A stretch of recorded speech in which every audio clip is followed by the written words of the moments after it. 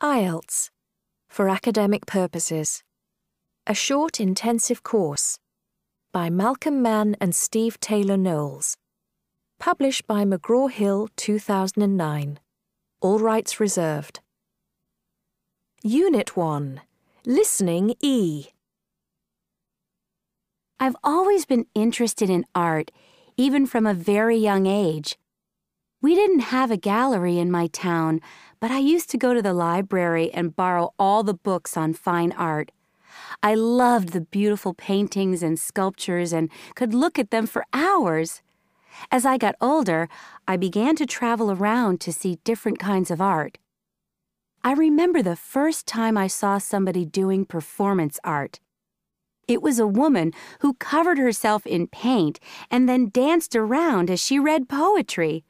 It was a bit strange, but I thought it was quite interesting. Later on, I became interested in conceptual art. The best conceptual art presents a really strong idea that makes you see the world in a different way and maybe even shocks you. I saw one piece that was just a pile of rubbish.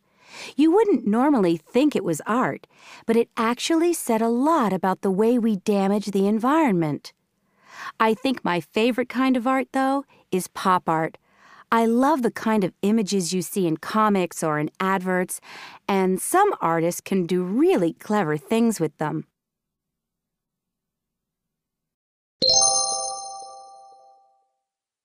Unit 1. Speaking D. Would you describe yourself as an artistic person?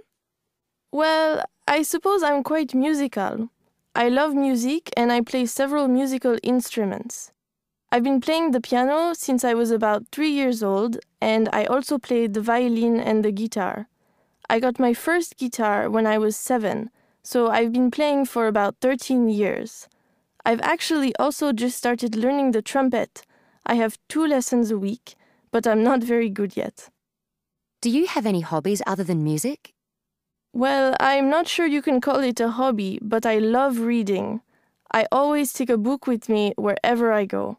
I've almost finished reading Tolstoy's War and Peace. I've just got a few pages to go, so now I'm trying to decide what to read next. I want something different to War and Peace, so it'll probably be more modern and shorter.